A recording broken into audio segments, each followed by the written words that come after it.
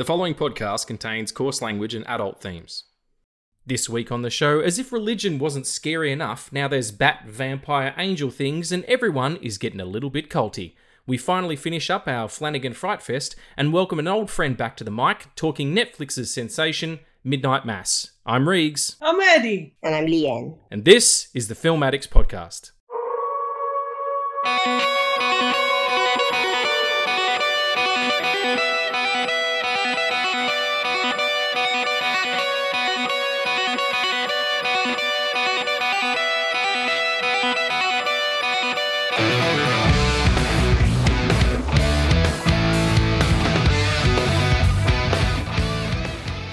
Hey folks, and welcome back to the Film Addicts podcast. I'm here with Addie, and I'm also here with Leanne. Leanne, you're back! Yes, after a year. The return, I know. It's been so long. How long ago did we do that episode? I think late November, if I'm not too wrong. Yeah, it's either late November or early October. When you did Like an last actual year ago. Yeah. Well, that's bananas. Well, we're so happy to have you back. Welcome. It's beautiful. How are we all? We're talking Midnight Mass today, but let's just touch base a little bit. Addie, you were a dragon for a second there. What's up with that? What were you saying? I'm just asking how you are, buddy. No, Not a lot of no pressure. I was a dragon because that's what I like. It was very cute. It was one of those little avatar dragon, or little avatar animal people that you can become when you're on whatever the hell we're on. What are we on? Google something or other? Google Meet. Google Meat, whatever. Google Vegetables, because I'm a vegan, so. Yeah, I'll do that the next time Baby Blood Axe is here. Oh, Baby Blood Axe. Hey, that comes out in a few days. God damn it, yeah. Yeah. Are you excited for Rebel Moon, Leanne? I haven't really been keeping up with the news. So really? Have you been listening to this podcast? Because we've been talking about it every single episode. I think it just sort of left my mind because I've had a lot of things going on and haven't really been keeping up with the news. So yeah. Busy time of the year for you, or? Yeah, pretty busy. It's around the end of the year period where things just get stacked up on top of each other. How do you manage to things. Yeah, how do you manage to keep creating the content that you do? Because you're on it all the time, and I don't even. Do you sleep or? I do sleep a lot. In fact, I've been sleeping quite late now after I finish my school semester. Well, the answer is that I don't really manage it all that well. Okay. It's just like there's a lot of things going on behind the scenes that I don't show. Obviously, yeah, but the time management is something I would say is something I'm not the best at, but you just gotta fake it until you make it. Yeah, I was just gonna say, like, whatever you're doing, it's working, because I'm like, she's always on there. She's always got content, and it's good stuff. It's not like you're just doing nothing. Yeah, I feel like I haven't been that active on my account as of recently, and also because I am currently on a break, like on a bit of a hiatus from my account, just to like clear the clutter from my mind and just relax, given that I've been going non-stop since, I don't know, this is the first time I've taken like a week long or maybe 2 weeks of a break. Yeah. So it's been doing myself some good, just to clear my mind. You've got to disconnect sometimes, yeah. But I do expect to be back before Christmas. Ooh, yeah. Anything with you can tease? a few posts. Nothing big, just a few posts. I'm pretty boring in that sense. I don't have any podcasts. Really? 12,000 people don't disagree with you about whether or not you're boring? Yeah. But it's trying to find your bearings and as a content creator and what you want to put out. It's about knowing what you want to put out and your goals. So I've just been trying to find myself regarding that and center myself more. Yeah, absolutely. And having like an integrity about the work as well, because you want to take it seriously, Well, look. We're so happy to have you here. It's beautiful. And why was it? We'll get into it more deeply. Why was it in particular this episode that you wanted to be on? Are you big Midnight Mass fan? Yes. Actually, Adi did reach out to me regarding this episode because we have been quite big fans of Midnight Mass, and I remember when he first watched it. I had watched it previously. I think I first watched it when it first released in 2021. And it took me quite a while to finish because Flanagan'S shows are a bit of a slow burn. So I did not finish it until December of 2021. Right. And it wasn't until 2022 that he actually watched it. And it was just a really special experience. Like discussing it together when he was watching it. I remember it was like, yeah, it was really nice to relive it again with him. Yeah. And knowing how much we love Flanagan, I guess he just reached out to me because, I'm kind of a big fan of this show. Not just because of the characters or the plot, but because of what it means specifically to me as well, personally, regarding the themes, and everything else involved. I think he does do that so well. Like you will have taken something very specific from it, as like that I wouldn't, and yet it's as personal to me because there are themes that are relate to me, and Addie's the same. So I think that's one of the real strengths of the show. Before we get into it too deep though, Addie, the film addict himself, what's going on, mate? I've missed your face. I've missed you too. I've missed your beautiful beard. It's getting a little bit out of control at the moment, I'll tell you that much. There's a lot more grey in there than you can currently see. It's fantastic. I look like a Labrador. Fuck yeah, man. That's how I like it. I know. Stop sending me grotesque texts. But are you well? I'm doing okay. Good. Me and Addie have also some news at the end of the podcast we're going to talk about as well, about our 2024 schedule that we're very excited about. But we'll get back to that. In the meantime, do you want to talk about what we've been watching? Because we've all probably been watching some good shit. It's Christmas. Let's do it. Yeah, let's do it. What are we watching?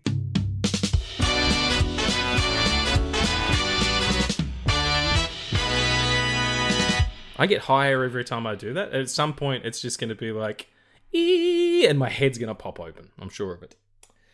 So what are we watching? Let's defer to our guest host with the most, Leanne. What have you been watching lately? Do you do the Christmas movie thing, or?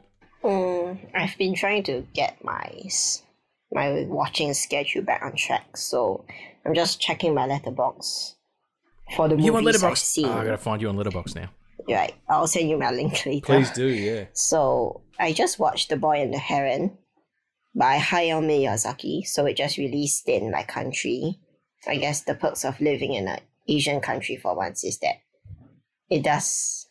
these movies get released here first, even though, we got it too. It's on here. I haven't seen it yet, but it just opened. Yeah, tell me about it. It's quite a lot of themes and layers that he juggles. Like there's a lot of fantasy elements at play, a lot of world building, but he manages to bring it all together at the end with an emotional core. Just a very moving emotional core at the heart of it. He's definitely it's about he's the king of that as far as anime is concerned. Like, you can't. I defy you not to watch a Miyazaki film and not cry. Yeah, it's either that or, well, not really. It was more of a robot. It was more of a heartwarming film, but also a bit emotional at the same time. I guess he and Makoto Shinkai will do that to you. Yeah. Addie, have you seen it yet, or? Nope, we get it in fucking January. Oh, well, why don't you jump off a bridge then, you know? Okay. Well, that's a bummer. I haven't seen it yet either, so we'll talk about it when you see it, Addie. Have you been watching anything else, Ian? I also saw the new Julia Roberts and Ethan Hawke film on Netflix, Leave the World Behind. Yeah. I watched it and I was pretty mixed about it. Okay. My sister did mention it to me also when I visited her the next day. She was like, I watched it and it had such mediocre writing to her. She said that even veteran actors like Ethan Hawke and Julia Roberts could not save the writing. Oh my God. I did feel a bit frustrated because sometimes it's like the writing is just, then it doesn't go anywhere. And also it felt like the villain of the movie would be much more sinister than it was. I don't want to spoil anything, but it just happened to be like another run-of-the-mill, like, dystopian film. I did give it 3.5 stars because I do think it wasn't all that bad. But after more consideration, I may drop my rating. I'm not sure. It's one of those, maybe if you watch it again, maybe it'll be like, it's 1.5 stars less or whatever. Yeah. Mahershala Ali's in that movie. Yeah, he was really good. I would say amazing. The performances as a whole were really good. I just didn't like some of the character work. All right, well, I will give that one a miss for the time being, I think. Have you seen it, Addy? Nope. I downloaded it yesterday. No, he didn't. Shit, he watched it. No. He watched it perfectly legally on Netflix or whatever it is. He didn't download dick. Diddly dick. This is comedy satire podcast. No, sorry, Addy, go ahead. You were going to watch it. You were going to watch it with your Netflix account that you pay for, yeah? Yep, absolutely. Mm-hmm. And that's it? Okay. Yeah. Yeah. It's on my list. Fantastic. What have you been watching on? What's on your list that you watched? With mine? Yes, you. Okay. I'm pointing on a podcast here. No one knows. Yeah, we haven't done this in a long time. Sorry. Nah, it's fine. It's on me, buddy. So I watched Dungeons and Dragons for the 50th time last night. Is it 50 or is that an exaggeration? No, it's 50. Amazing. I've not even watched my favorite films, like my recent favorite films, 50 times. That's an ask though. Like, what's your favorite film, Leanne? Like, what do you think you've seen the most?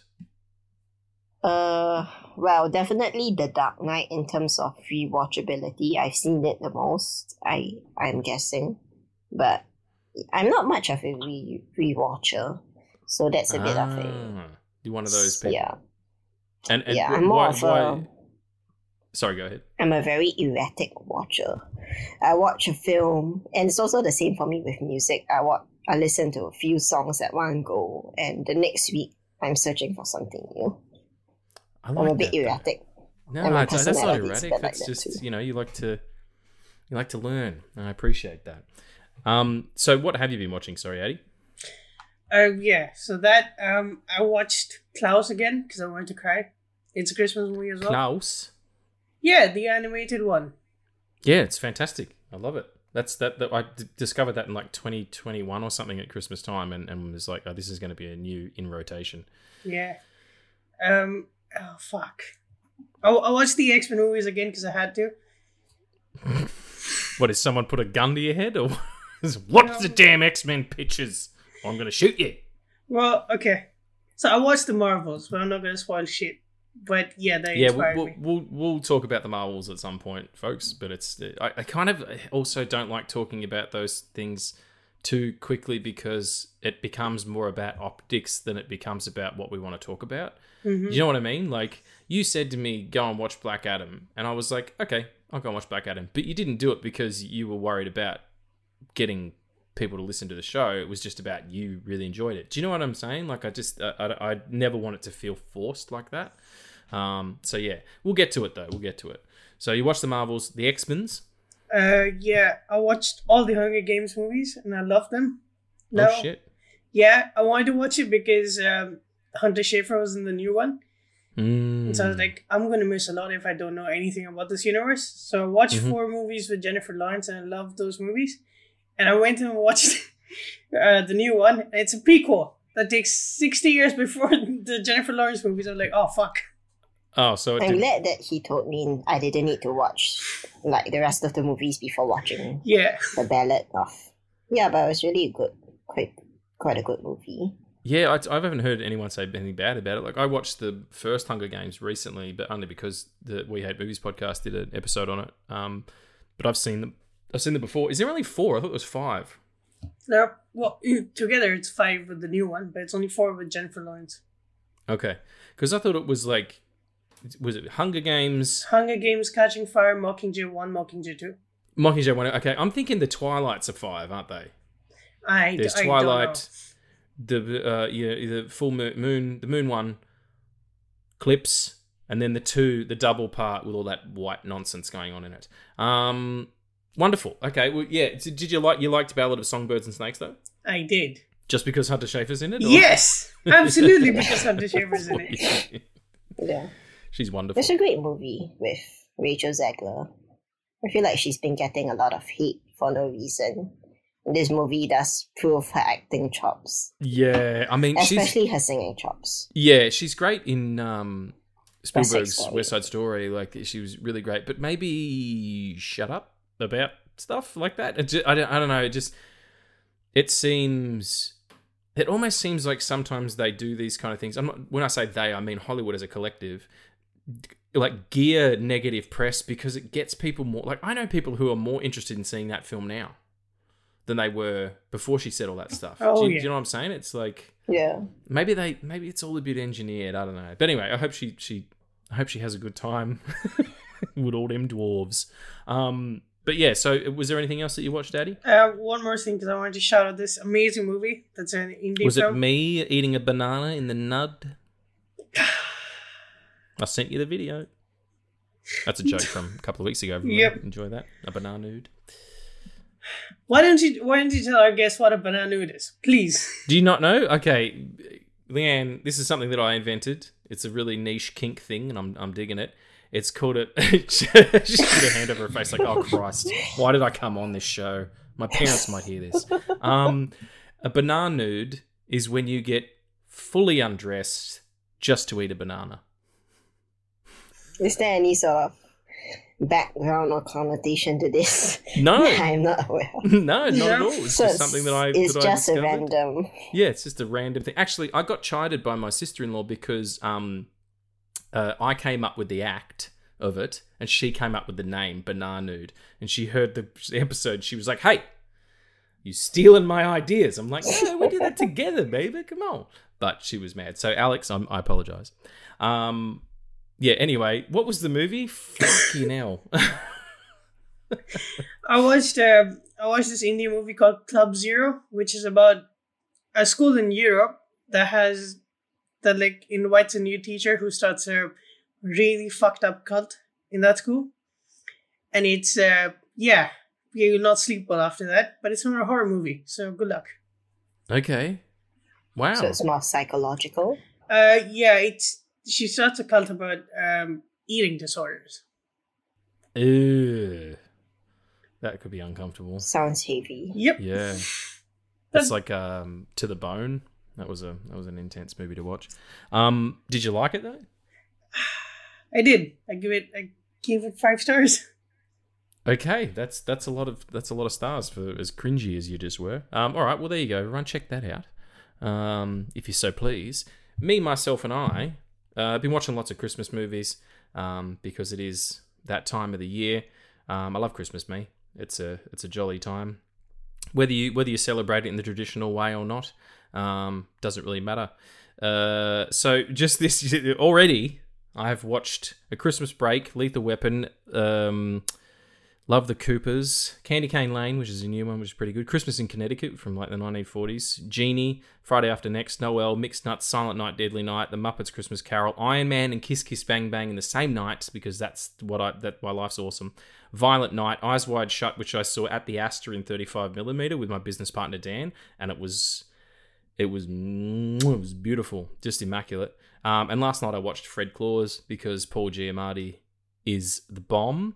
But more importantly, Paul Giamatti's amazing. Such a great actor. Well, the one thing I've been rewatching lately, and I give credit to Andrew Dupin for this because he mentioned it on his website, or at an episode of the show or whatever. Daredevil, the used to be Netflix series, now on Disney Plus series. streaming in 4K. Thank you. Yes, again. I'm about 2 or 3 episodes into season 2, and season 1 is just it's such a high watermark for what they produce. Like I seriously think the Daredevil series in of itself, like forgetting the other ones, is the best thing Marvel's done, or it's the thing that I like the most. There's so much going on there. The characters are so well drawn, especially Vincent D'Onofrio's Wilson Fisk, like his insecurities, his past, his love interest. There's just, it's so grounded in reality, even though there's supernatural elements to it. Charlie Cox is probably the best casting they've done outside of RDJ as Iron Man. I think he's just was born for the role.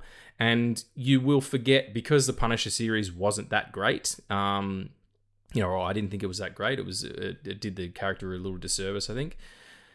You forget how fucking threatening the Punisher is in those first few episodes of season 2 before you know who it is. Like, we all know it's Frank Castle and we know it's the Punisher and all that stuff, but he is almost unseen in the first episode until he goes into the fucking into the hospital as an active shooter. Like, he goes in there to kill that guy and nearly kills Karen, and then there's a scene where he goes into the Army Navy store or whatever it is, and gets that illegal police band thing, and the guy offers him child pornography, and he just locks the door and takes a bat to him. Like, before you know anyone's name, like, just the specter of him over the film, and how he goes toe to toe with Daredevil in a fist fight, and then spins around, pulls a gun, points him directly ahead, and just says bang, and shoots Daredevil in the head, and that's the end of episode 1. Like, it don't get much better than that, kids. That's Marvel. Can you hear me? Disney. Yeah, I'm right here, actually. This is Disney. You've been watching that on there. Have you liked the 4K? Yeah, I fucking love the 4K, mate. It's amazing. Thanks very much. Oh, you're very, very welcome. Are you going to do Born Again like this? Nah, it's going to be filled with all sorts of fucking horse shit. Oh, great. Well, I'm not going to watch it then. You can fuck off, Disney Plus. It's definitely a darker side of Marvel that I wish they would bring back. It's just, the vibes are immaculate for Daredevil. It's the perfect blend of mystical, maybe a bit of supernatural. My memory is failing me. I'm not sure if there are some. The end of season elements. 2 is gets into the hand, and Stick comes back, and Elektra comes into it, and then the Defenders series that bridges the second and third season is very mystical. It's all about ghosts and goblins or whatever. But yeah, you're right. I mean, Marvel could be doing Moon Knight could have been this. Moon Knight could have 100% been this, and it would have been more interesting. And you look at it as well, it's like it was early days of Marvel. We were in between Avengers, the first 2 Avengers movies for that first season. It's really gritty, like it's practical stunts, it's practical explosions. It's they're not doing this anymore. They're making cartoons now, and I feel like you're right. If they took it back a bit and made some stuff for adults again, this is where you go. So go and check out Daredevil on the Disney Plus. Would you like to talk about some nerd news? Sure. Do you want to? Are you sure? Yeah. You're 100% sure you want to do nerd news? Catch us up on some of the news. Yes. Especially me, because I've not been in the loop. Okay. This is a special edition of Nerd News just for Leanne. So here we go. It's Nerd News.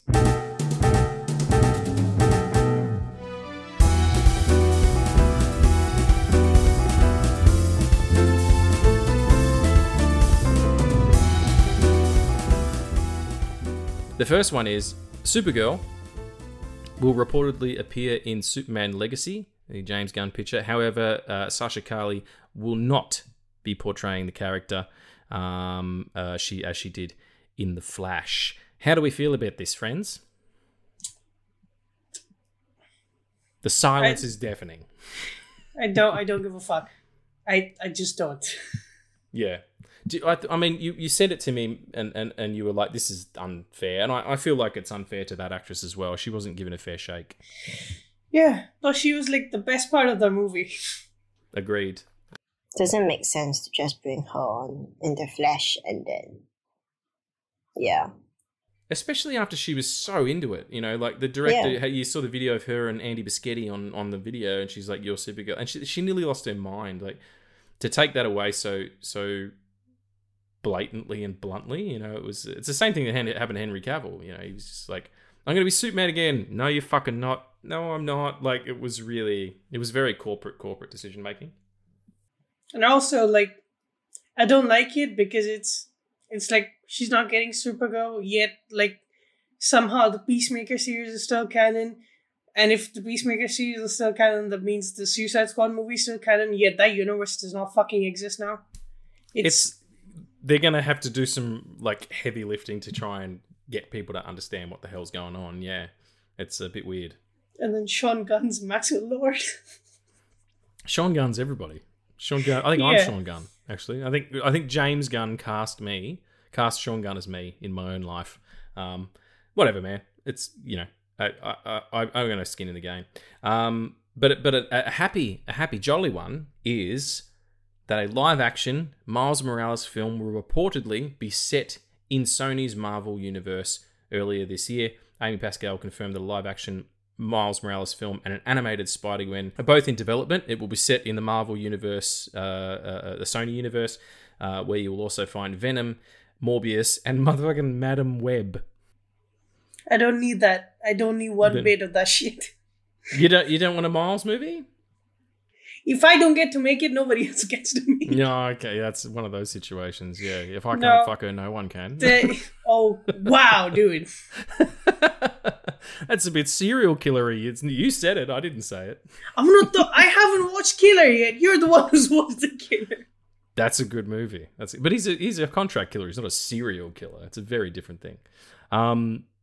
Yeah, I just, you know, whatever. I mean, I still think that the next Spider-Man movie with Tom Holland should pass the torch, but that's just me. Which they're currently talking about having Drew Goddard come in, and he's the guy who, you know, funnily enough, developed the Daredevil series. Like, all right, yes, please and thank you. So yeah, come on, Miles, come on back, Miles, come on now. So it's the Marvel Studios and Sony Pictures looking for a new director of Spider-Man 4. I guess the other guy dropped out, and that was one of the options. There's also a Spider-Man noir series moving forward at Prime Video with the showrunner of The Punisher, hopefully coming on, Steve Lightfoot. There was a well-developed series, so there's a good thing there. But more importantly, let's just have a quick chat about this. Marvel's and fart. Sorry. My brain needs to catch up with my mouth, or vice versa. The Marvels will officially end its theatrical run as the lowest grossing MCU film in its 15-year history. I just want to talk about this for a second because I had a conversation with Tommy and DL from the Podcast Assemble podcast when I did an episode with them when I was in Sydney in November, and they were like, "It's good. It's a good movie. Like, who's doing this? Like, what's the situation? Do you know? Can you help me out?" I liked it a lot, and I watched it twice. And I watched it the second time because something happened in the first viewing, and I couldn't hear myself because I was screaming. I couldn't hear what was happening because I was screaming. Because you were screaming. We're not going to ruin anything. We're not going to say anything. Yeah. And ruin it. So. Yeah. But so you know how if you read a lot of reviews, it says I don't want to be a hater, but and that's when you stop reading it because nothing good will ever come out of you reading that review. Yeah. Most of the reviews for this film were I'm not a woman hater, but it feels like that, doesn't it? It feels like every time I have a conversation about it, it's that. And I'm like, if that's where you're starting with, I don't want to hear a single word. Yeah.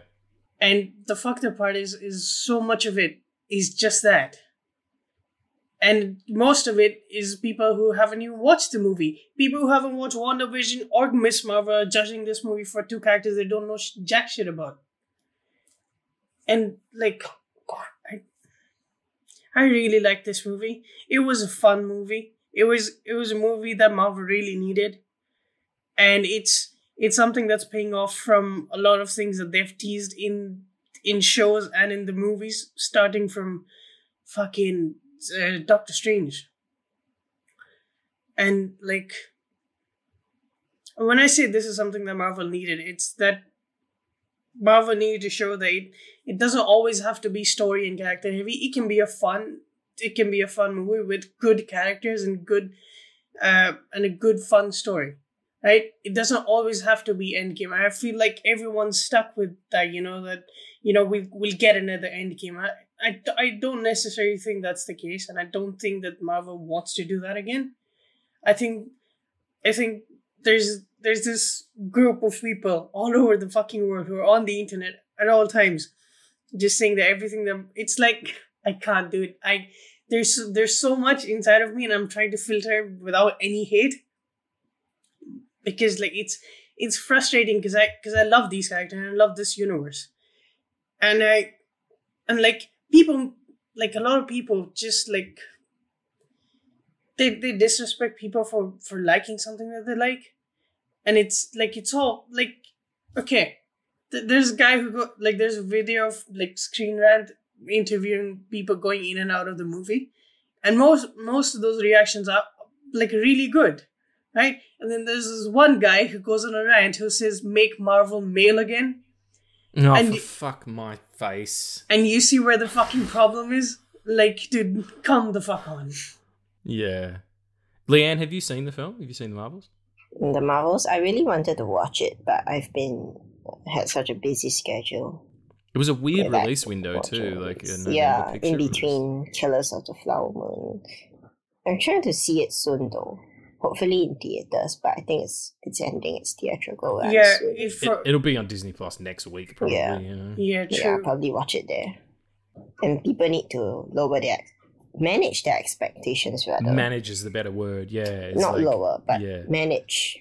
Yeah, just know what you're going in for. Remember what we're doing here. Like, if you go into it, and you like come out and go, "There's too many women." Well, it's on the poster. It's 3 female protagonists, so you kind of shot yourself in the foot there, mate.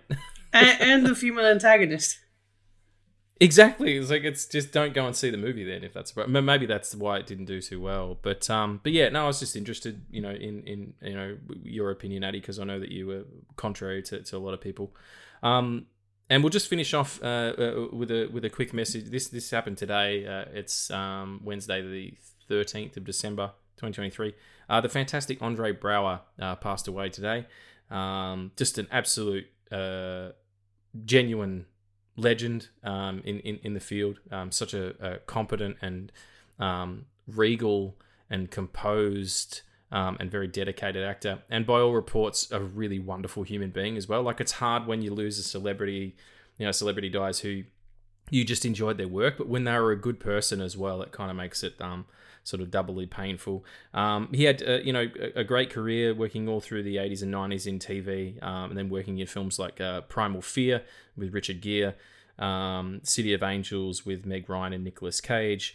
He was in a great film called All the Rage, which was about gun culture, and he played a homosexual man having an affair, but with a woman, like it was a straight, like he was a straight person. And the homicide movie, Homicide: Life on the Street, he was in a cartoon episode of 3 episodes with Jackie Chan, the Jackie Chan Adventures, The Practice, Gideon's Crossing as well. Yeah, big in TV, but I think probably the thing that he's most known for, I watched recently, because it was Halloween time, I watched The Mist, Frank Darabont's The Mist, and he's great in that as the curmudgeon-y old neighbor. He was a general in Fantastic Four, Rise of the Silver Surfer, but of course I think his most famous role is as Raymond Holt in Brooklyn Nine-Nine. Just such a wonderful character. And if you look at that cast, Brooklyn Nine-Nine is the most it was so ahead of its time in terms of its diversity. Wow. To have a person of that stature represented as an authority and someone who people didn't even, his sexuality wasn't even considered, and neither was his race. And to have him be never the butt of the joke was, revolutionary, and they were doing it in 2013 before all this shit kind of happened. So, just a huge loss to the acting community and to all of us, because it was 61. We've been robbed of a lot of really great Andre Braugher, older man performances. So, yeah, it's a bummer. It really is. That's my favorite character of the whole show, and I hate it because I hate times like these because I have so much to say but nothing comes out. I yeah, just Captain Raymond Holt was an icon, and there can never be another one. Yeah, I mean, they wouldn't... Rebooting that show's a mistake anyway, but it's just even more unlikable. It would be even more unlikable now, you know. Did you watch Brooklyn Nine-Nine, Leanne? I did watch. Yeah, I did watch some of it, but I didn't watch it the whole way through. But I do know the cast, and especially Captain Holt. He was such a recognizable character, especially with the rest of the cast. But it's my siblings watch it too, and it was the first news that they texted in our group chat. It was he passed away, and everyone's just shocked. It just shows how much of a impact he's made on everyone. I can't believe it because he's so young, and also it's just so shocking. Yeah, 61, that's crazy. And you'll notice, I'm a bit older than you guys. When you get to this age, you open Instagram and find a lot of the people that you really love are dying because all my heroes are my childhood heroes. I was absolutely inconsolable for the better part of, a month when Robin Williams died. It was like I'd lost a family member. It was so brutal.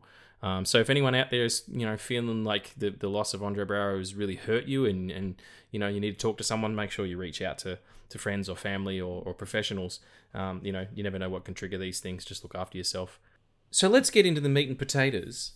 We're talking Midnight Mass, Netflix series from 2001, created by the fantastic Mike Flanagan. That's why we're talking about it, because we're doing the Flanagan'S. What are you laughing at? 2001. 2001. What did I say? I do that almost every fucking episode, don't I?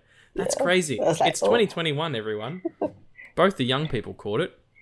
Jesus Christ. Were either of you born yet then? No, we were non-existent. It didn't exist yet. That's great. If anyone could hear the storm that's going on in the background, I'm sorry, but it's intense here. Yes, so, sorry, Midnight Mass from 2021, Netflix series created by Mike Flanagan. Basically, for those of you who haven't seen it, why are you listening to this episode? We're going to spoil the shit out of it for starters. Just to give you a quick catch-up, it's about a tiny little seaside town. Looks like it's in Nova Scotia or something, with a very, very tall, but very, very small, but very, very religious denizens, like the group of people who live there. Their local pastor goes away and is replaced by a young, interesting priest who might be working with some powers that are even more interesting than Jesus. So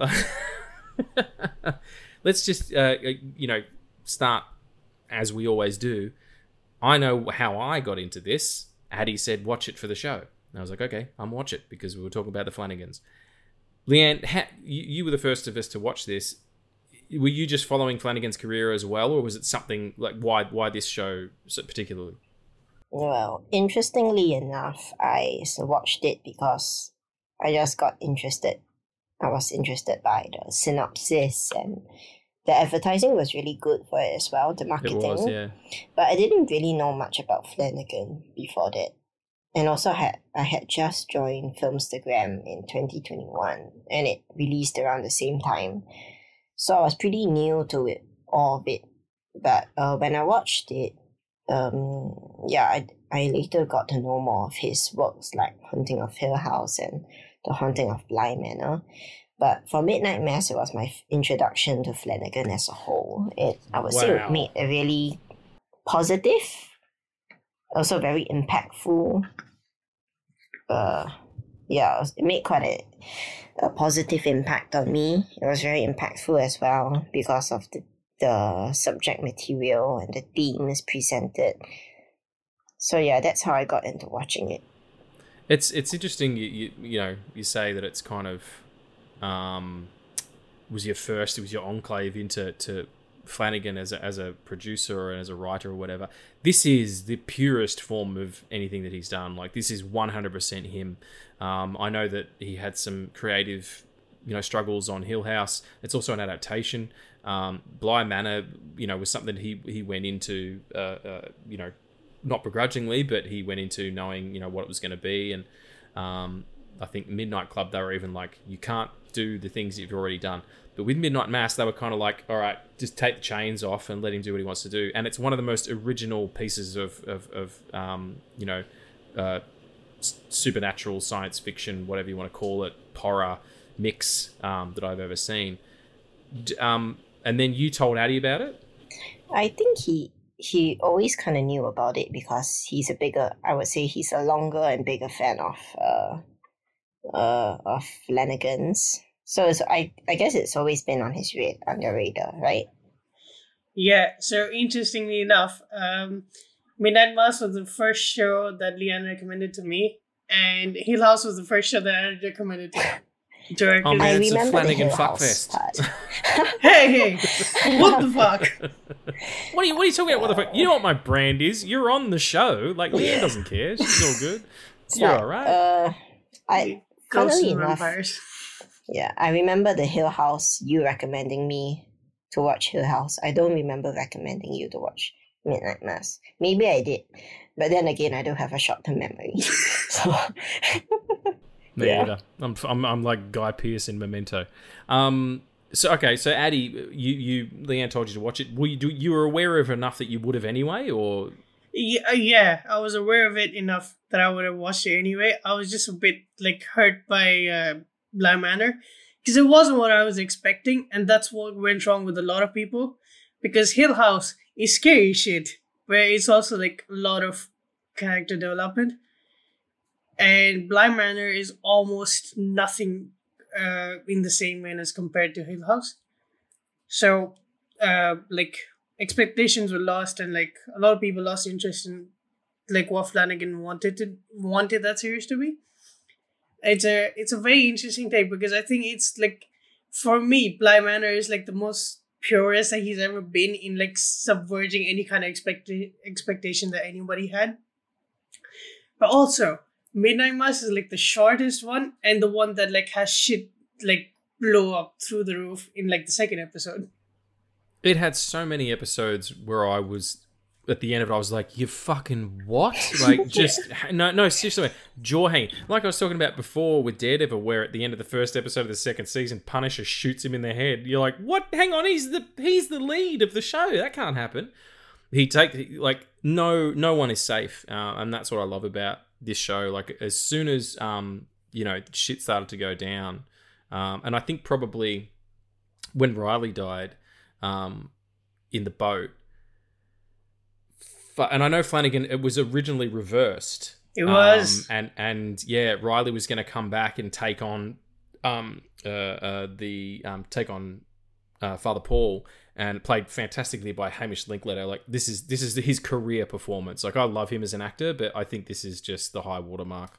And he was going to come and take him on. And then if they would ever do a sequel, Riley was going to become radicalized, and he was going to be a wandering preacher with these vampire powers and shit, which is a pretty cool idea. But as soon as he burns up in that boat, and Aaron screams, I messaged Daddy. I was like, "What the fuck have you got me into? Yeah.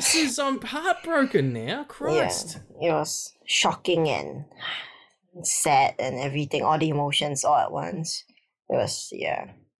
You were saying before, Leanne, about and I mentioned it as well. This will speak to you in a different way than it will to me, in a different way than it will to you. What are the themes that kind of you kind of grabbed onto in the show? Well, I guess it's gonna get pretty heavy, but that's what it's. Midnight Mass is anything but not heavy, so yeah. Yeah. Well, I guess the religious themes did speak to me a lot. Also, having grown up in a similar religious environment, when in my childhood. Just a lot of things about it just reminded me, even down to the hymns they sang in church, things like really? That. It's okay. I know this. I sang this probably 100 times. I can sing the harmony parts to all of the hymns. So, but also more than that, it was about what religion can drive you to do, what it can. With enough blind faith, you can commit the most unthinkable acts. And it's not even about what you believe, because like there's nothing wrong with faith or religion. It's how you apply it, and it's definitely how the residents or the citizens of Crockett Island almost like had such a unwavering commitment to what Father Paul would instruct them to do, and it ended up in destruction. It ended up in a lot of it ended up in the worst way possible. So yeah, we don't see that a lot. Like, obviously we don't see this because it's real life and that's fiction, but in real life we have seen like a lot of things close enough to it. Not supernatural, but still like along the same levels of that. And well, I think it's like it's Catholicism, but it's also like it's culty. Like I said before, this could be very much Waco. Like it's about a charismatic leader who believes in what he's saying, getting people to do heinous shit. And as well, like you've got to remember, when Father Paul gets attacked by the creature, he doesn't know what it is. He thinks it's an angel, and he becomes a vampire. Like I remember you said to me, Addie, I said, they're fucking vampires now? Like there's vampires in this shit? That's awesome. And you were like, kind of, sort of, and it's not an angel, like it's a vampire. Like that's what's up. But he's so convinced that it's given him this, this power. Yeah, and the drinking the blood is just a byproduct of what he needs to do to be able to galvanize these people. We're going to do great work. Just the blind faith is the interesting sort of part of it. Addie, is that do you come from it? Because I know that your background, there's some religious stuff as well. Did you want to talk about that? You don't have to. Like I know we spoke about it privately, and if you want to put it on the pod, you can put it on the pod. If not, that's cool too. No, yeah. If we ever do a Castlevania episode, then for sure. Okay. Yeah, stay tuned for our Castlevania episode, everybody. But I did watch the first season of that. Yeah, it's I mean, just like that scene when Father Paul gets attacked in the cave, it's in his mind, like he devoted his life to religion, and the first thing that comes to his mind is the first time an angel stepped in front of humans that were afraid, and he takes that on himself, not like filtering, like he's filtering his reality with the things that he believes in, yet not like acknowledging what the fuck's actually happening. And then like, there's a lot of, like in the show, there's a lot of, we believe in faith because it's good for us, yet Monsignor Pruitt comes back for a very selfish reason, to have a second chance at his family. And that's all he wanted, and he drives his town into this frenzy of vampire shit, and then ends up killing everyone. And it's like, I had this weird thing where I was watching it, and I came up with like a very stupid summary, which is it's like blind faith and what it can do to people, and it's got vampire shit in it. And it's something I've watched done like very, very well in an animated show that I just mentioned. Yeah. But like the similarities are insane, because that's Castlevania is a lot about blind faith and what it can do to people. And in one of its seasons, they capture a night creature and they worship this creature into opening a portal to fucking hell to resurrect Dracula. And that's kind of what Monsignor Pruitt does here as well, where he captures this angel, in air quotes, and puts it in a fucking chasuble, which is one of the most haunting things I've ever seen. Yeah, and like fuck, man, like the first episode where like it's banging like from the inside, it's so horrific. And like the second episode, in like the starting of it starts with like the vampire flying over the town, and it's the vampire's perspective, and like the fact that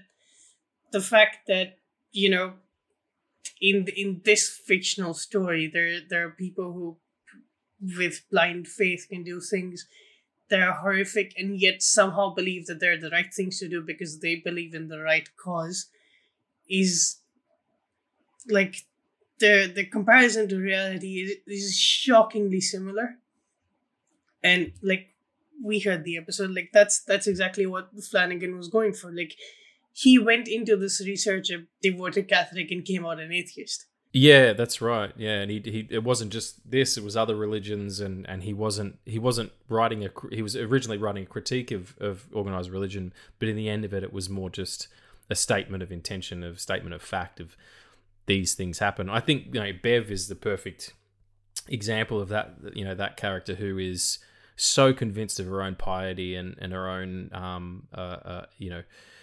holiness that she is somehow chosen because she believes harder than everyone else. And there's that fantastic scene when she turns up to kill Riley's parents, basically, and the wife says, "Why? My God loves my son, even though he's done the things that he's done, and he killed someone, and he's flawed, and he loves him just as much as he loves you. Why does that hurt you so much? That's why can't he love everybody? That's the weirdest judgment. A judgment by you are receiving love for a messianic figure that may or may not exist, and even though you've done horrible things, that's not fair. I'm great and I'm completely pure, and yet." You know what I mean? It's her character was so because her arc is almost like by the time you get to the end, she's the villain. Oh, she definitely is. Like, yeah, even from the start. She's the one who kills the dog. She's the one who poisons Father Pruitt. She's just evil through and through. That's how I feel. Like, even if you try to find a semblance of humanity, you couldn't find it because it was all motivated by overzealous religious. She's a zealot, all right, and I think as well that she embodies the problem within not just religion, but with anybody who because if it wasn't religion, it'd be something else with Beth. Yeah, it'd be some other kind of cause. Yeah, and I like that about her, that her villainy is not tied directly to her Catholicism. And Father Paul, Pastor Monsignor, the Monsignor, thinks that he's doing the right thing and that he's been chosen. And then when he sees, let's just get into it real quick because otherwise I'm going to lose the track. The last episode of this show, the second last episode, is fucking insane. It is a monster mash. There's fucking vampires everywhere doing it. That's one of the most intense things I've ever seen. And Erin, getting fed on, and she's cutting the wings of the angel, like her mum used to clip the wings. Fucking hell. It really shook me. But I was jumping ahead a little bit, but Christ. In terms of the themes and things, I think probably what spoke to me the most is the idea of recovery. And in the AA meeting that Riley has with Father Paul, where he talks about one of the 12 sort of tenets of Alcoholics Anonymous or whatever it is that you're in, whatever you're trying to kick, is that you have to one of the steps is you have to surrender to a higher power, and that power is yourself, as opposed to being a deity of some sort or whatever. And I identified with Riley in that respect because I've never had that kind of thing happen to me. I was never in a huge car accident. I never hurt anybody. That's not the only person I hurt was myself. But the thinking back on what you've done and being there was no hand in this other than my own. So there's going to be no one who can help me but myself. I think that spoke to me a lot, and it did. I've been sober for a long time now, but it did sort of bring me back to that time when I first started. Oh, thanks. I wasn't going for a round of applause. It did bring me back to that time where I was like, "Why am I doing this? Why am I hurting myself?" And it is a really selfish decision in the end. It has nothing to do with anything other than you. It's you can put the religious stuff aside. Talking about just the fantastic ensembles that he puts together. What are the standout performances here? Who are the standout characters? who did you go, yep, that's me. I can not as in I identify with that person necessarily, but you were like, this is the person who's going to get me through the show. Because yeah, for me that was Riley, and then he fucking got murked. Like I'm like, oh come on, man. What about the white guy? Yeah. Leanne, who did you sort of feel that way about? Well, the one that definitely grabbed my attention the most, not for the best reasons, was Samantha Sloyan as Beth Keane. Just because her performance was just so chillingly evil, and the way she just committed. Samantha Sloyan, I've seen her in other roles, but this one she just really committed to the bit. She brought out all the worst traits of any religious fundamentalist zealot, and I have come across a few like Beth Keanes in my life before, growing up religious, like not to the extent of killing people, of course. Yeah, and being a vampire woman, no. That I wouldn't be here today if that was the case. But it'd just be a very definitely different podcast. I've met a few Beth Keanes with like the same like utter devotion to their cause that they don't see anything else. They just see the straight and narrow way that they think has been put out for them. Do you pity them, Leanne? Do you feel pity for people like that, or I do feel indifferent?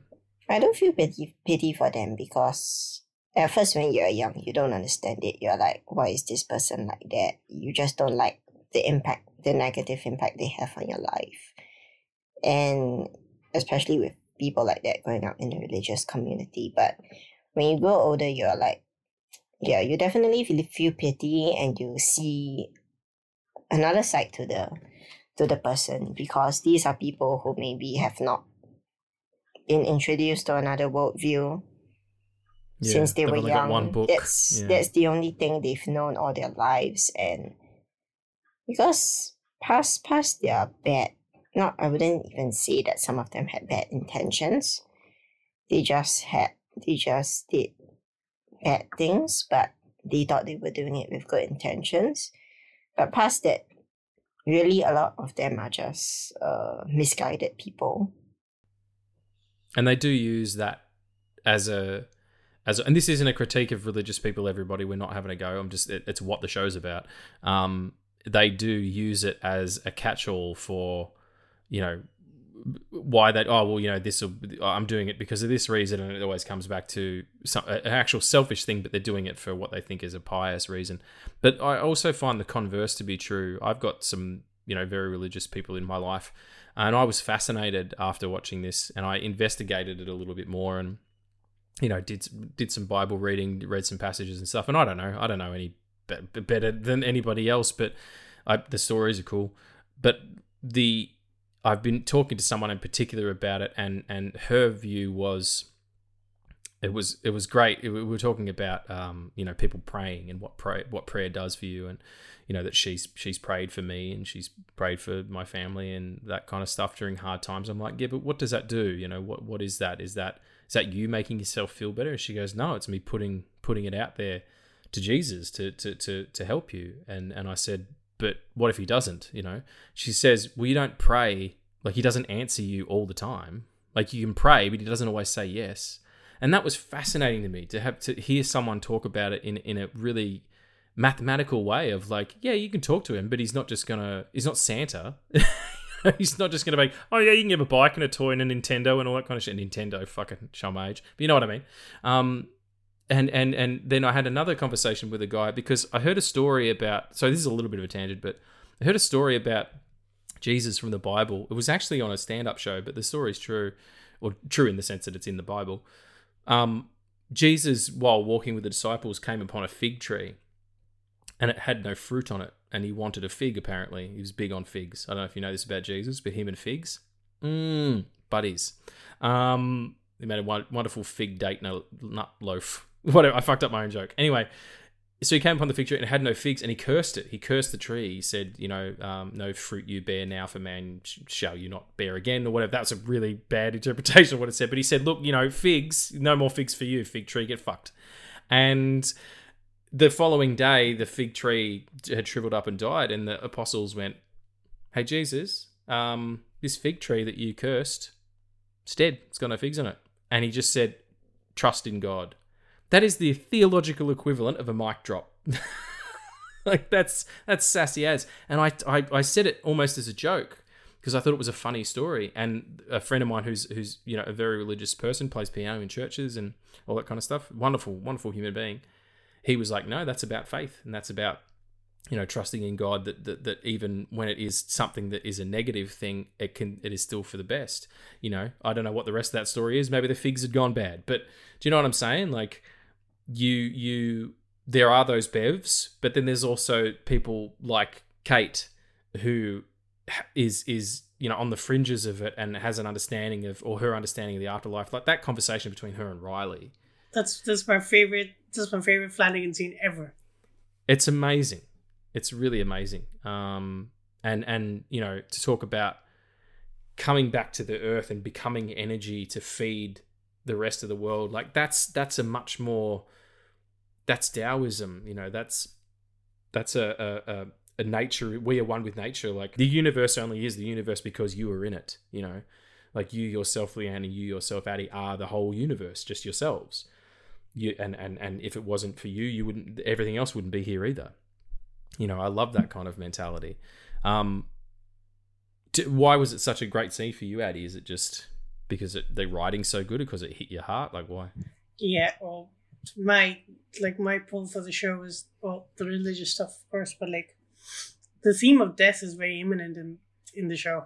Like throughout, like it starts with death and it ends with like the whole town dying. And in spectacular fashion. Yep. It's unbelievable. I haven't seen a fucking daylight murdering that big since the end of Dusk Till Dawn. Like, that was just incredible. And the boat goes off. And I was convinced that the Midnight Club was a sequel about them too. Isn't that stupid? Disappointed. There was a theory that if they had a season 2 for Midnight Club, that in some way they would incorporate like that ending to like just show that those characters somewhere else. So it would be like a universe falling on itself, because it's the Flanagan thing as well. Fuck Netflix anyway. Yeah, fuck them in their stupid faces.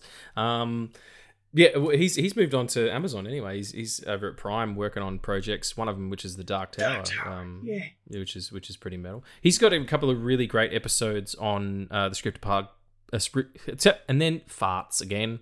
The Script Apart podcast that me and Addie talk about quite a bit with Al Horner. He's been on the show a couple of times and he's really insightful if you get a chance to listen to those. Sorry, you were saying about that particular scene. Yeah, it's like Riley's description of what happens after death, or what happens after he dies, is very like scientific, very realistic. And yet by the end of his explanation, he says that the last thing you see is what your mind kind of, in its last attempt to give you some sort of relief, shows you, right? And Erin's whole perspective on it is more spiritual, more closure than realism. And it's something that it's something I think about constantly. It's just who I am, right? And it's it's not every day that it's in a show that has so many other very strong themes that you get something that you've been thinking about for almost your entire life.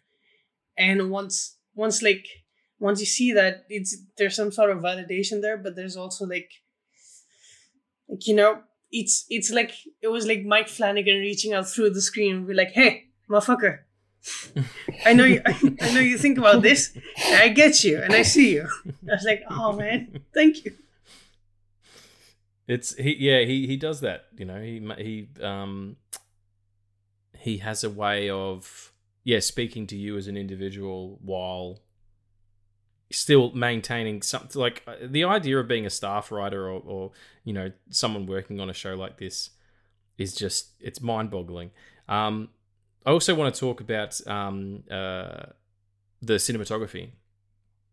just because it's his most beautiful. I mean, probably apart from Doctor Sleep, it's the most beautifully shot of his pictures, of his things that he's done. The way that he uses light to, because it's a horror movie, you don't light very much, like you keep things low lit. But when he does light, it leads your eye, which is a really particular style of cinematography. And I'm just looking up the cinematographer's name. It was Michael Beep.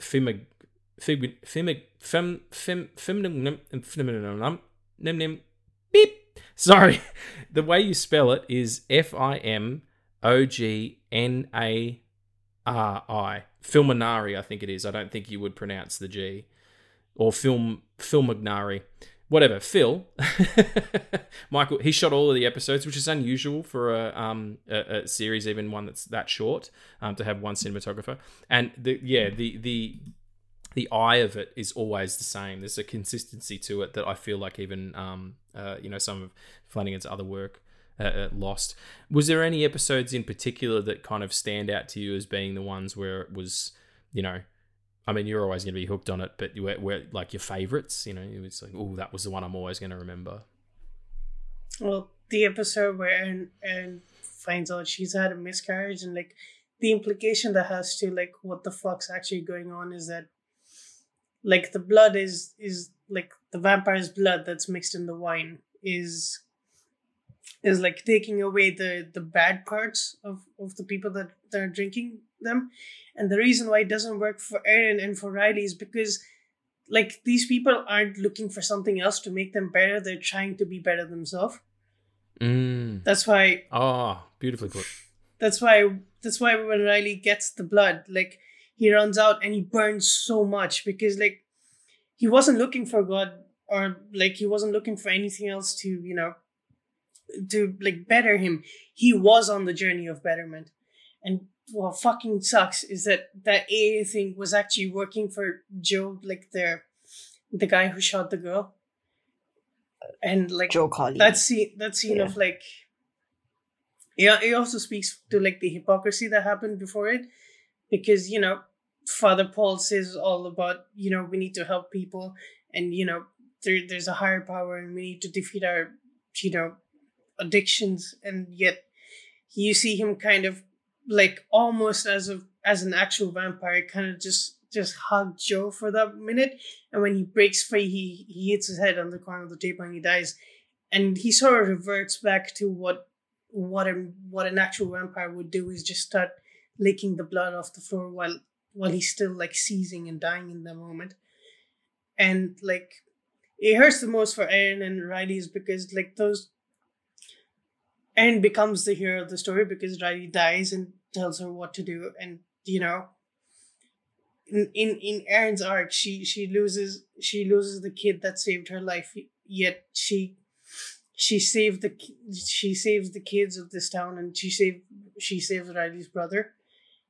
And Riley, after going through so much, never believes in like that whole like sequence of Father Paul and Riley sitting in there throughout the day after like the vampire like feeds on Riley is Father Paul trying to indoctrinate everything that he wants him to believe, and Riley refuses to believe any of it, and he goes home and he looks at his parents, and they he writes a letter, and he goes there and he explains everything, and in his last moments he says his truth, and he gets the ending that Aaron was talking about, where there was nothing scientific about it, and we kind of saw it from his perspective that he sees the girl that he killed, and he's on the boat alone, and we switched right back to him burning,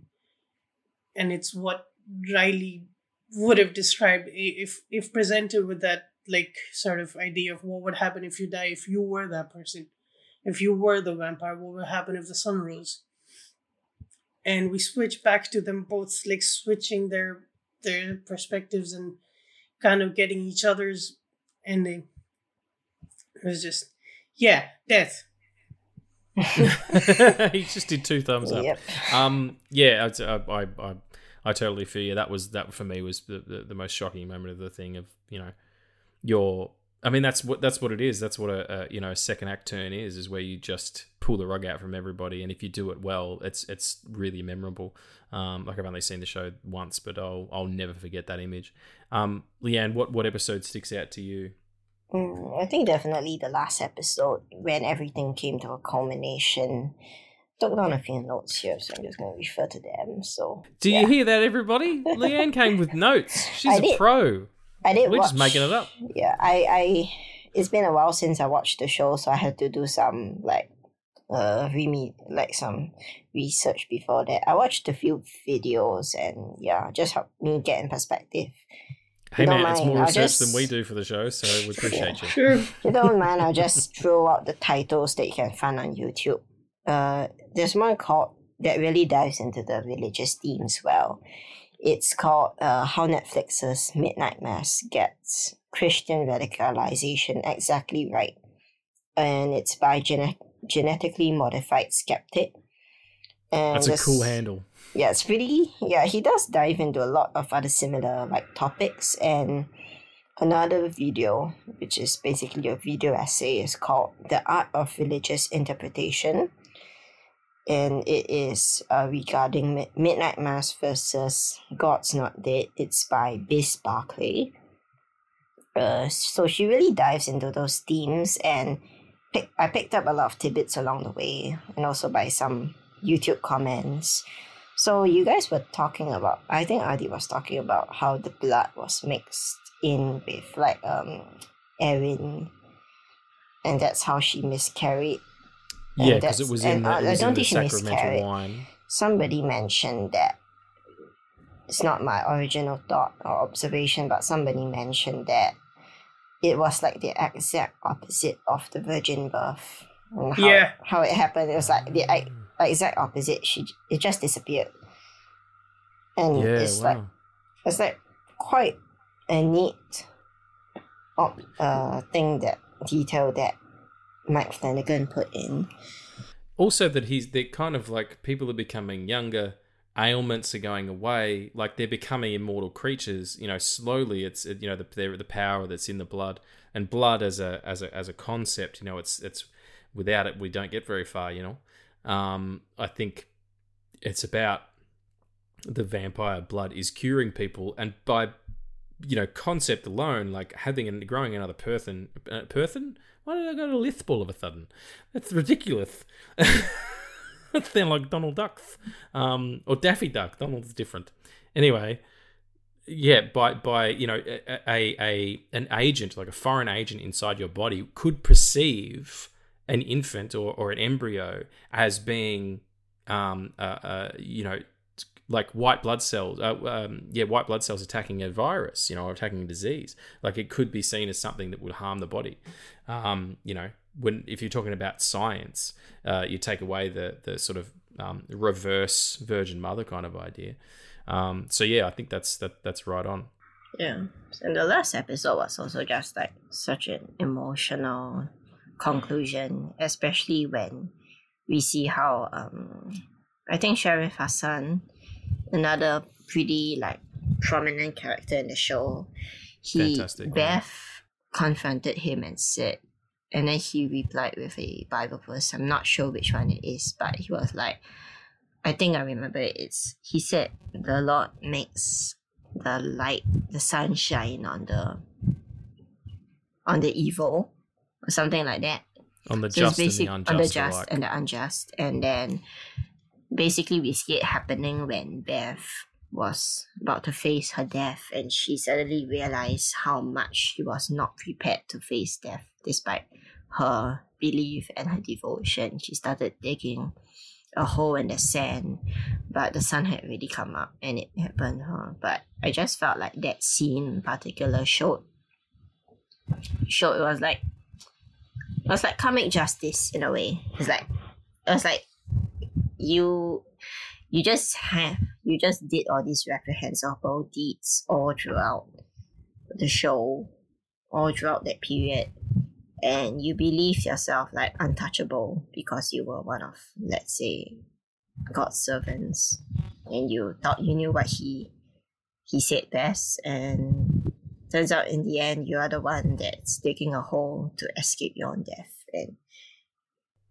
I like that though. I think that's, she in that moment, it's all hit her. Like she's not pious. She's not better than anyone. In fact, she's quite horrible and done horrible things. And she's digging to escape the sun. But if what she believes is going to transpire, she's going down anyway. Do you know what I mean? Like that's that. And I felt maybe not pity, but I felt that what that would feel like, of like, to everything you've believed all of a sudden comes to a brick wall, and you're like, oh no, this isn't going to end how I thought. And I think it's not even just that it all came to light to her at the end. It wasn't even about what I believed the whole time along wasn't true. It was more of like, what I believe is very well going to be true, and it's going to become true for me. So because if let's say she believed what she believed, then she would be going to hell in that sense for everything.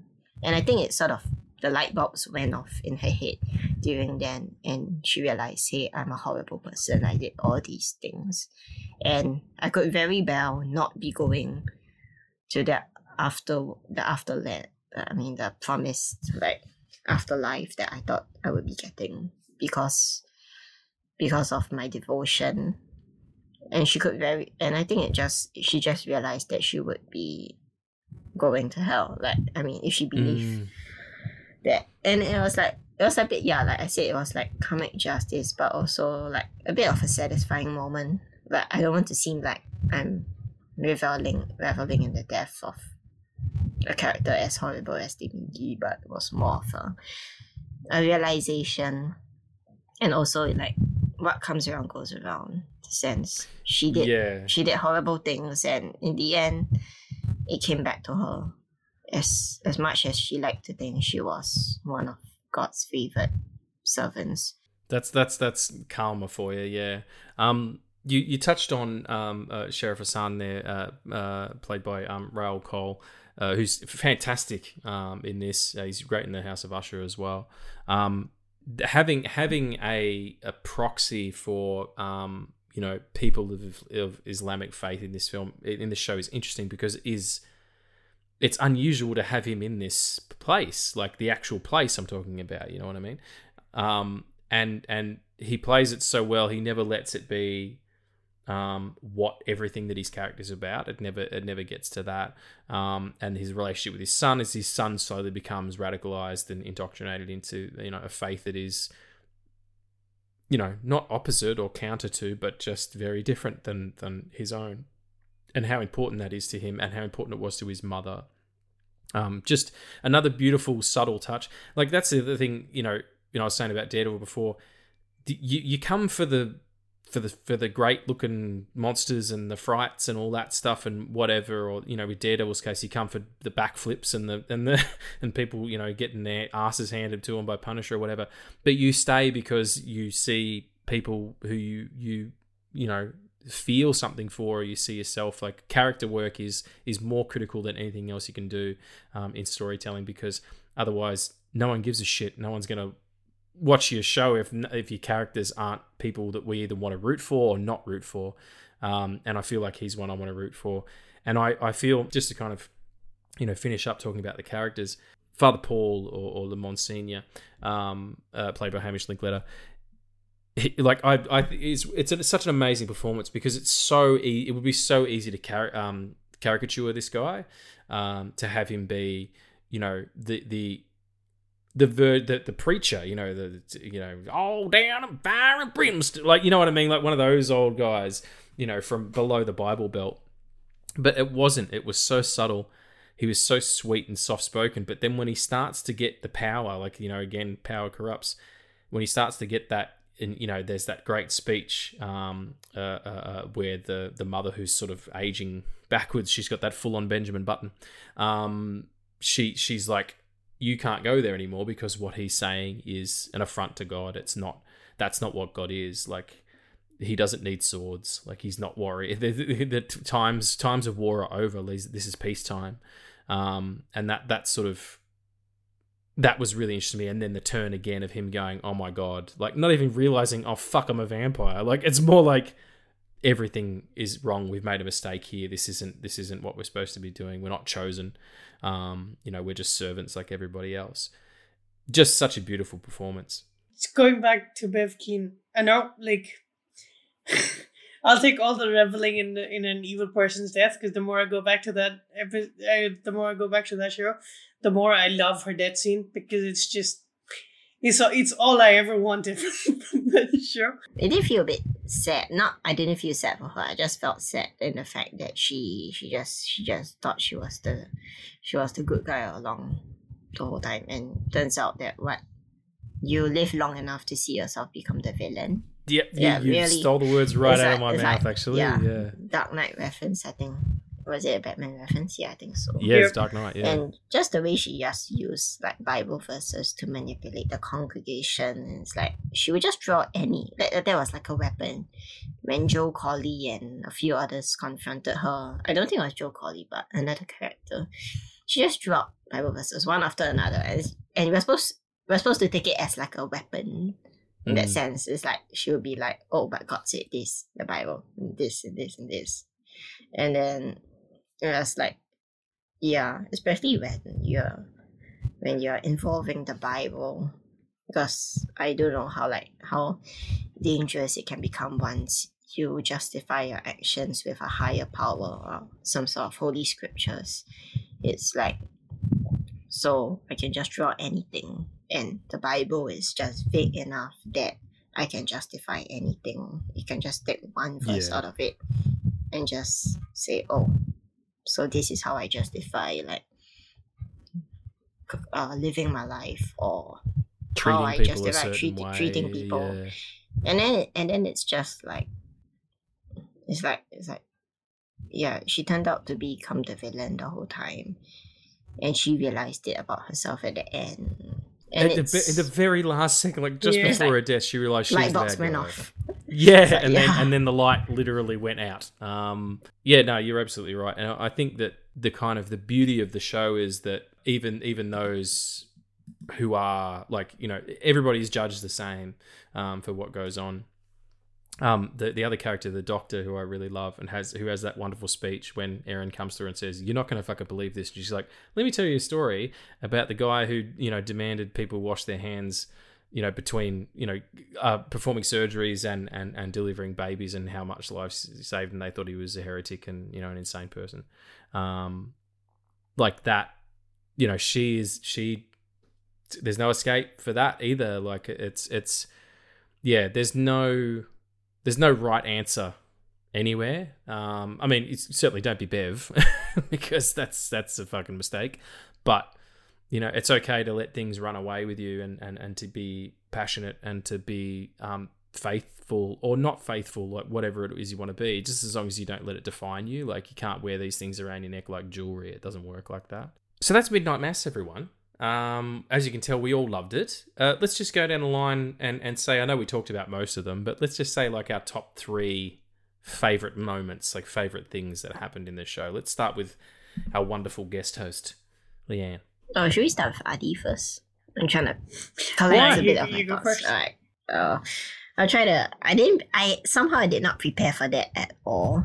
So instead of let's say saying my top 3 moments, shall I run down from my top 3 observations in that sense? Can I replace it? Sounds good. Right. So a bit of trivia when I was doing research for this is that there's actually a sort of vampire that's referred to in the Bible. It's called Aluka, and it's in Proverbs 30. It's like a feminine Hebrew word that means a horse leech, a type of leech that has many teeth that feeds on the throats of animals, and to some scholars it can mean a bloodlusting monster or vampire. So there's definitely a bit of historical origins there. Wait, what was the name that you said? Aluka is Alukah. Yeah, okay. I'll send it later so you guys can do a bit more trivia. So, and then Another one There's is another thing called Alucard, which is it's like it's a sleeping soldier for God. If you read Alucard like backwards, it spells Dracula. That sounds like that's just from that show that you watched, though. I don't think that's for the reals. That's just a Castlevania thing. Sorry, Leanne, go ahead. how, like you said, Monsignor Pruitt or Father Paul thought that the vampire was a angel the whole time, and that's partly because he saw everything through the lens of faith. Like everything is a part of God's plan and will. Even him getting bitten in the desert, like that's the whole reason he even went. Like as a old slowly, like his health was declining old man visiting the Holy Land and going on to the desert.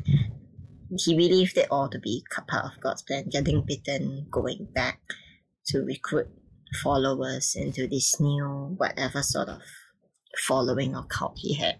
Because he saw it through the lens of God's will and God's plan. So yeah, in a sense it's just a bit like Shakespearean in that sense. What did they call it? Tragically poetic in that sense. Another thing about Riley Flynn, it's like he was the skeptic all throughout the show, but I think in many horror movies, especially those featuring religion, he's the skeptic is shown to be the asshole. Like they are the ones that don't believe that the religious leaders can do anything to stop the evil powers. But this time, Riley, I feel like his actions actually mirrored like a bit of that of Jesus's in the way he sacrificed himself. Like he took Erin out on the boat, and he told her everything, and he sacrificed himself so that he would not turn into a vampire and feed on her. So that was like, I felt there was quite a poignant moment of sacrifice, and also another one of redemption. And yeah, and this time he was the one that actually embodied more of the traits of let's say what a religious person or faithful person should actually be. Let's say unlike Beth Keane. Just thinking about what you said there about the sort of correlation between Riley and Jesus. There is a sense of like, because Jesus didn't want to be the fucking savior of the world. Like he couldn't have. Like imagine telling a child that they're the child of God and that they're going to save everybody. Like no wonder there's a huge gap in the Bible where you don't know what happened. It's because while he was dealing with all this shit, so not only am I going to be the savior of humanity, but in order to do that I have to die. Like horrifying. Not only that, but then yeah. Sorry, go ahead. Not only that, is that I guess the Christian like perspective of it is that he was like incarnate, God incarnate. So even if he was like so-called the child of God, he was still God and he still knew it. But yeah, I guess that's where the Christian mysticism comes out, where it's like the Trinity and 3 in 1. So he did have a part of him that still had humanity and another part that was divine. So those two struggled, like they were at polar opposites, and also like manifested itself in the story where I think Satan or the devil took him out to the wilderness and then told him to turn the rocks into bread. If you were God, you could do it. Something like that. So yeah, I forgot, where were we at? I don't know that story. Rocks into bread sounds pretty delicious though. Yeah, no, you're right, and the idea that being a savior like that and having holiness and being deified, you can't do that without the humanity part of it. You can't be a person for all people and a divine being without having a part of humanity. That's why God sent him, because God is creator. Yeah, fascinating. Addy, what about you, my friend? You want me to follow that? Like that brilliance? You don't have to. You could just well, remain then you still go. if I'll you go want. last. One thing that I would mine. Don't mind. I was saying about I think that Scorsese's The Last Temptation of Christ. I'm not sure if you've seen it, but yeah, it does like focus on that brilliantly if you want to see the struggle between Jesus' humanity and divinity. And it was so it was such that it caused a controversy in Christian circles all across the board, even among the Greek, because he focused on what the unspeakable, on what could have happened if Jesus actually did not want to become the savior of the world. Yeah, and it's played by William Dafoe. Yeah. Too good. All right, so I'll do my 3. Fucking barbecue on a boat, just brutal, absolutely brutal, and the scream will be with me until my day. But when I've forgotten my own name and how to go to the bathroom by myself, I'll still remember that scream. Seeing the vampire in the Chasuble, like, it takes a lot to get me shook, because I can see where all the seams are. Like, I know how they do prosthetic work. I know how they do, forced perspective. Like, I know all that stuff. And for having me go, what the fuck? Just intense. And the scene where Father Paul, is trying to console. I want to say Grady, but that's not his name. What's his name? The guy who killed the young girl? Joe Cawley. Yeah, Joe Cawley, like, where he like trying to console him, but then the beast takes over. Yeah. And I was just like, this is some fucked up shit. Like, it was just, you're right, licking the blood off the floor, and then somehow convincing himself that that's all right with the help of Bev being like, that's all right, we're going to hide this, and, I'm your person, I'm your number one. Just a couple of moments that really shook me. Addie? Yeah. Also, just to add to your last point, Father Pruitt does that, and then Bev comes in and she's like, okay, and then she goes from like, bitch, say something. He's a vampire priest. You need to do something about this. If you've seen a movie, get a steak and get some chips and some mushroom sauce, and delicious. No, you know what I mean, like a proper steak. Just her nonchalance was just so infuriating towards like everything. Nonchalance the word. She was just like, whatever. It's like, you've never seen a vampire before ever, and now your priest is one. Father Paul's reaction towards the end was more like he did come to the realization that was his redemption. It's like turnaround point where he realizes everything he did was a mistake. And yeah, you could still feel remorse for him because he wasn't totally an evil person.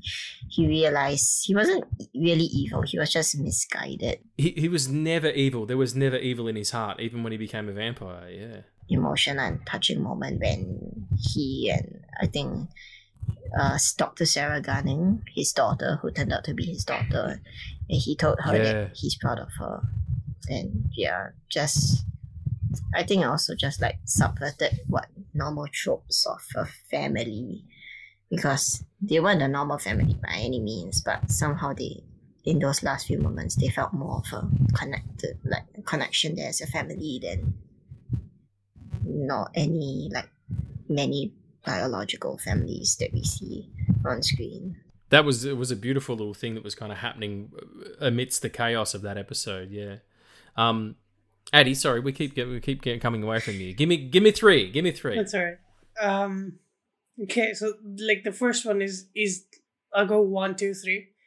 So the first one is the conversation with what happens when you die.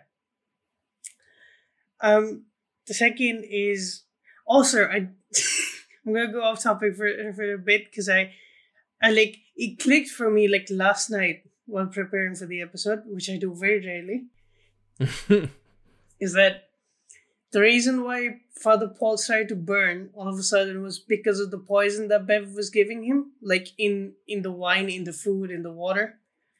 It's the same poison she gave the dog when the dog died. And like that's why he starts to burn. And because all of it is connected with like his blood, kind of, because he's refilled the bottle with his blood. It's gone into Riley.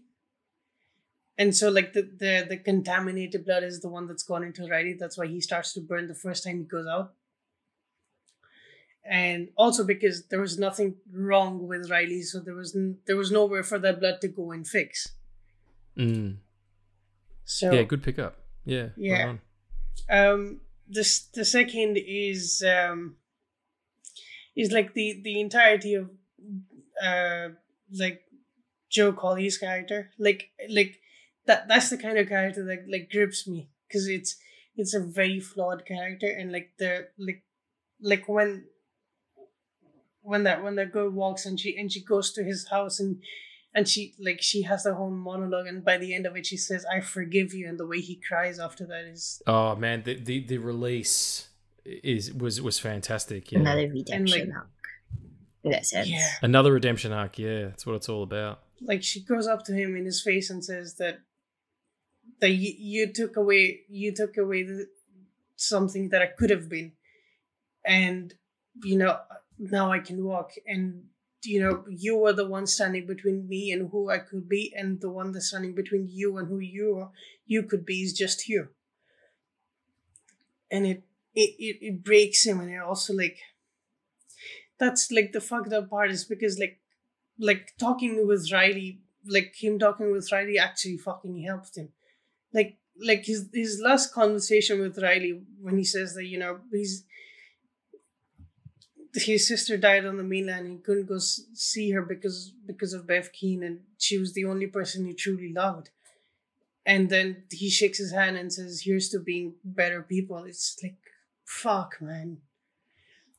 And like that's like when his death happened, I was like, oh shit, I think I get it. Which is, in more cases than often, blind faith kills like the most innocent that have nothing to do with faith. And it's just, yeah, like even Riley's death was him being a skeptic, of course, but he chose that because he didn't want anything to do with it. I also feel like by the end of Bev Keene's life, she also understood that she's the one who fucked everything up, because she's the one who wanted to start the fire. And yeah, so fuck Bev Keane. I'll have fuck Bev Keane.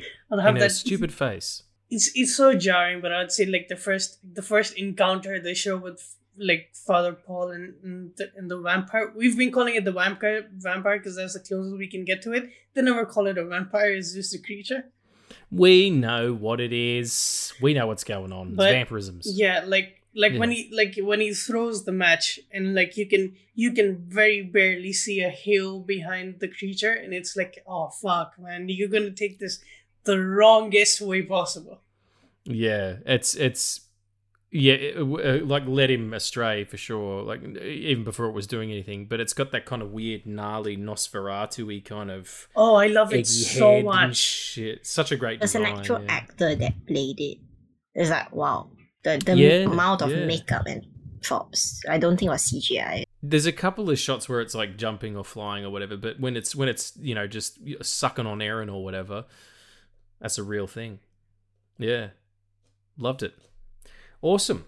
All right. Well, that's the Midnight Mass, everybody, and we had such a lovely time talking about it. Do we have any questions? Because we've kind of been a bit off for a little bit. We do. We have one on-topic question and then 4 off-topic weed questions.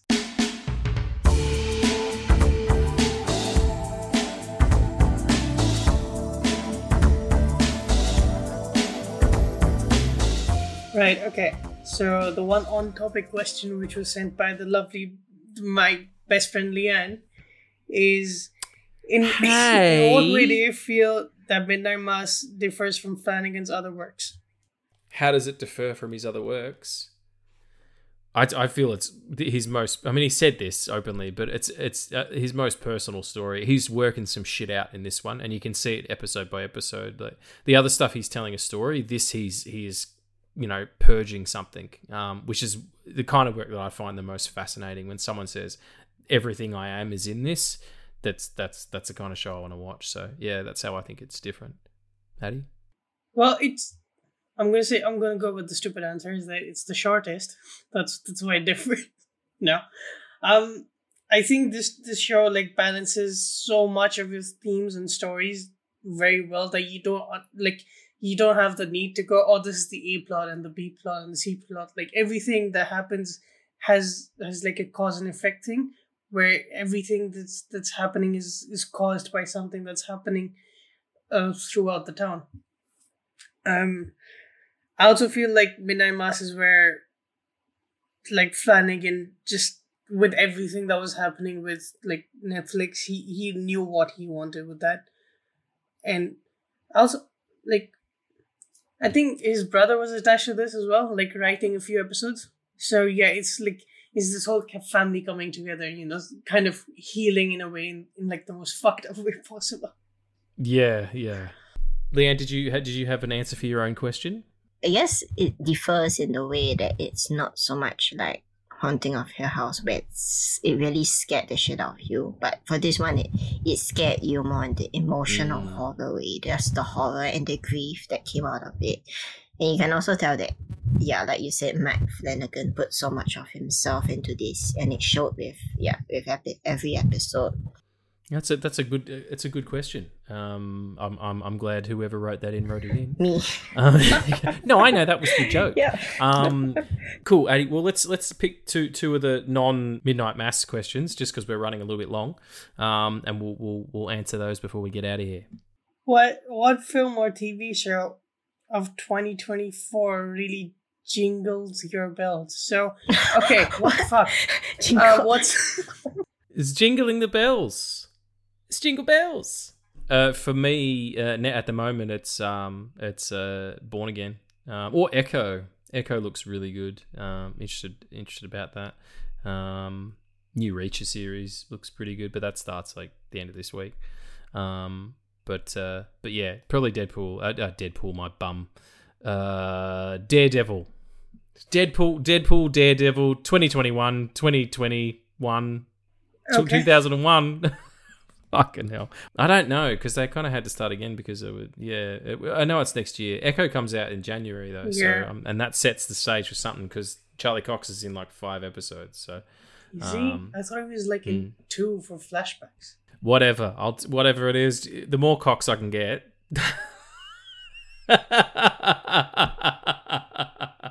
What I'm excited for, basically, Saltburn. I've been waiting for that one to come out. It's the film starring Jacob Elordi. It's just people aren't digging it, I guess. I don't, sort of not what they expected. Maybe they were expecting another, promising young woman. But yeah, I don't know. Addy, what are you looking forward to, apart from me hiccuping? What's jingling? Hey, what's jingling your bells, mate? That's Disney Plus. That's not sexy at all. Hang on, let me do a sexy voice. Oh, what's jingling? That's not sexy. That's sexy at Christmas time. Jingle, jingle, sexy balls. I don't know. I was being an elf. And Anyway, we're here. and here we are. Sorry, go ahead. What's jingling your bells? Dune 2. Oh, Dune 2. Yeah. The trailer looks amazing. I know Leanne isn't excited for it. No, I'm excited for you. If you're excited for it, I'm excited for you. Friends. That's what best friends are. Yeah. If you're happy, I'm happy for you. Yeah. I already feel like I love it because like the third one is in production, and like people don't understand this is the first time it's happening since The Lord of the Rings with Peter Jackson. It's 20 years after that like a filmmaker has been given so much of confidence by what's the name? A company. I'm fucked in the head, sorry. Warner Brothers. No, that's right. Warner Brothers really got behind him after the first one did well, and after he came out against directed streaming kind of day and date situations. They're gonna do a lot of business with that movie, and after that he can write his own check to do whatever he wants. So, I'm fearful because Austin Butler is in it, and after three fucking trailers, I still haven't seen him talk. So yeah. You worried he's gonna sound like Elvis? Yes, that's exactly what I'm worried about. The hairstyle has traumatized me. There's no hair. The bald head. There's no hair. The lack of a hairstyle has traumatized me. All I see is it. The dude is featureless, and it's fucking weird. Don't worry about it. He looks like Bruce Willis just before he retired. It With does. 0 eyebrows as well. Yeah. Well, Bruce Willis didn't have a lot of eyebrow game going on at the end there. Dude looks like a thumb. No shade. He was a very bald man. Well, no shade to the fade. No shade to the fade. And no shade because baseball caps don't fit. What's the next question, professional idiots? What actors or actresses that look like they would be siblings would you like to see in a film? Samuel Hang on a Weaving minute. and Margot Robbie. What was that? Samuel Weaving and Margot Robbie. Margot Yeah, Robbie. that's true. Yeah, both from Australia. It might be the case. You never know. put them in a thriller film together. They definitely look like brother and sister. Yeah. That's a weird brother and sister. Two sisters. They were actually in That's Babylon probably- together. Yeah, she's like the new ingenue, and she's like icing her nipples, which was fantastically funny. Addie? You said nipples, and I was out. You went blank. It's just That made you like no thoughts, Yep. vibes only. clearing the deck. Yeah, I totally get that. Bum stuff. Just- That's a very specific question. What 2 actors look similar? yeah, Yeah. I always wanted to write a film years and years ago called Highland Brothers about one brother from Edinburgh and one who were born together, and they were split up because their parents split up. One went to Edinburgh and one went to Glasgow, and they grew up in very different places. Glasgow's all tenements and things like that, and Edinburgh, there is parts of it like that, but it's more sort of affluent, I guess would be the word. And if I'm wrong about this, my friend Sean he's a big Scottish fella. He'll correct me. But anyway, I wanted to write a film for Sean Connery and Billy Connolly to play brothers. I thought that'd be cool. What about you, Eddie? Nipples. Two nipples. Your mind just went blank. Yep. Yeah, Again, I saw it He's never happen gonna answer too. this question. He's never gonna answer this question for us. Yeah. It's gonna be 50 minutes of It's nothing kind of at all. exactly what happens in the segment. Is we don't answer questions. So there's a book that I want to adapt. It's a play, The Inherit the Wind. Mm-hmm. It's also it has a lot of it's Christianity against Darwinism, and did we come from God or did we ascend from beast kind of thing. It's about a school teacher who teaches Darwin's theory of evolution and in a very Christian town, and then gets jailed for it. Yeah, that sounds about right. Yeah, it's also based on a true thing. To look into it, it's called the Monkey Trials. The monkey trials. Yeah. Are there any monkeys in it? Kind of, but There's actual monkeys? no, it's just us. Then fuck and you. What time, my friend? What time? Well, it's getting late Yeah, here, so okay. better make it happen. Better make it quick. Henry Cavill and David Concert is two fucking Two soups. is lawyers. Double soup. That's a good day. Two soups. Yeah, totally fair. There you go. Whoever wrote that fantastically obscure question in, there's some pretty good answers. But that's it. That is the end of our episode. Leanne, you're wonderful. Thank you so much for having me on. Thank you so You're much very, for very coming. Once again. Come back anytime. I feel like I'm intruding on something special between the two of you, because you should just have a special episode where you just talk anything, just talk shit, just talk anything that comes to your mind. Don't talk about, I don't know. Sometimes we need a topic sometimes, otherwise it would derail. Speaking of that, we will be taking a break for the Christmas holiday period.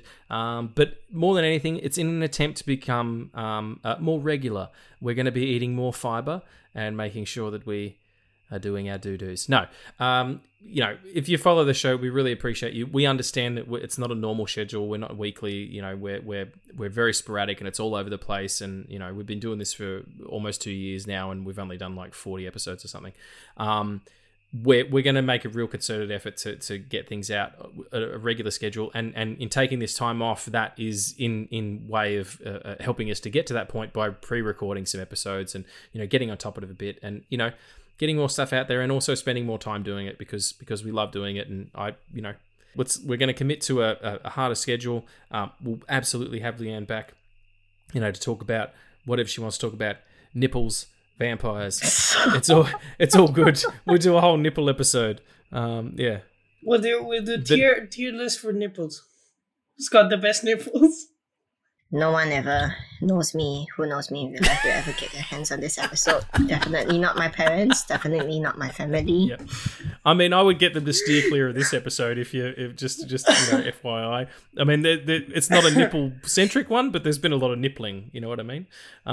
Anyway, absolute lunacy. Addie, I love you, my friend. Love you too. You're beautiful. Let's come back and do this again in 2024 and have a great time. So thanks again, Leanne. Really appreciate it. Thank you so much for having me on. And happy holidays. Yeah, you too. From my side. You too. You. We'll be back again together, the threesome. Shit.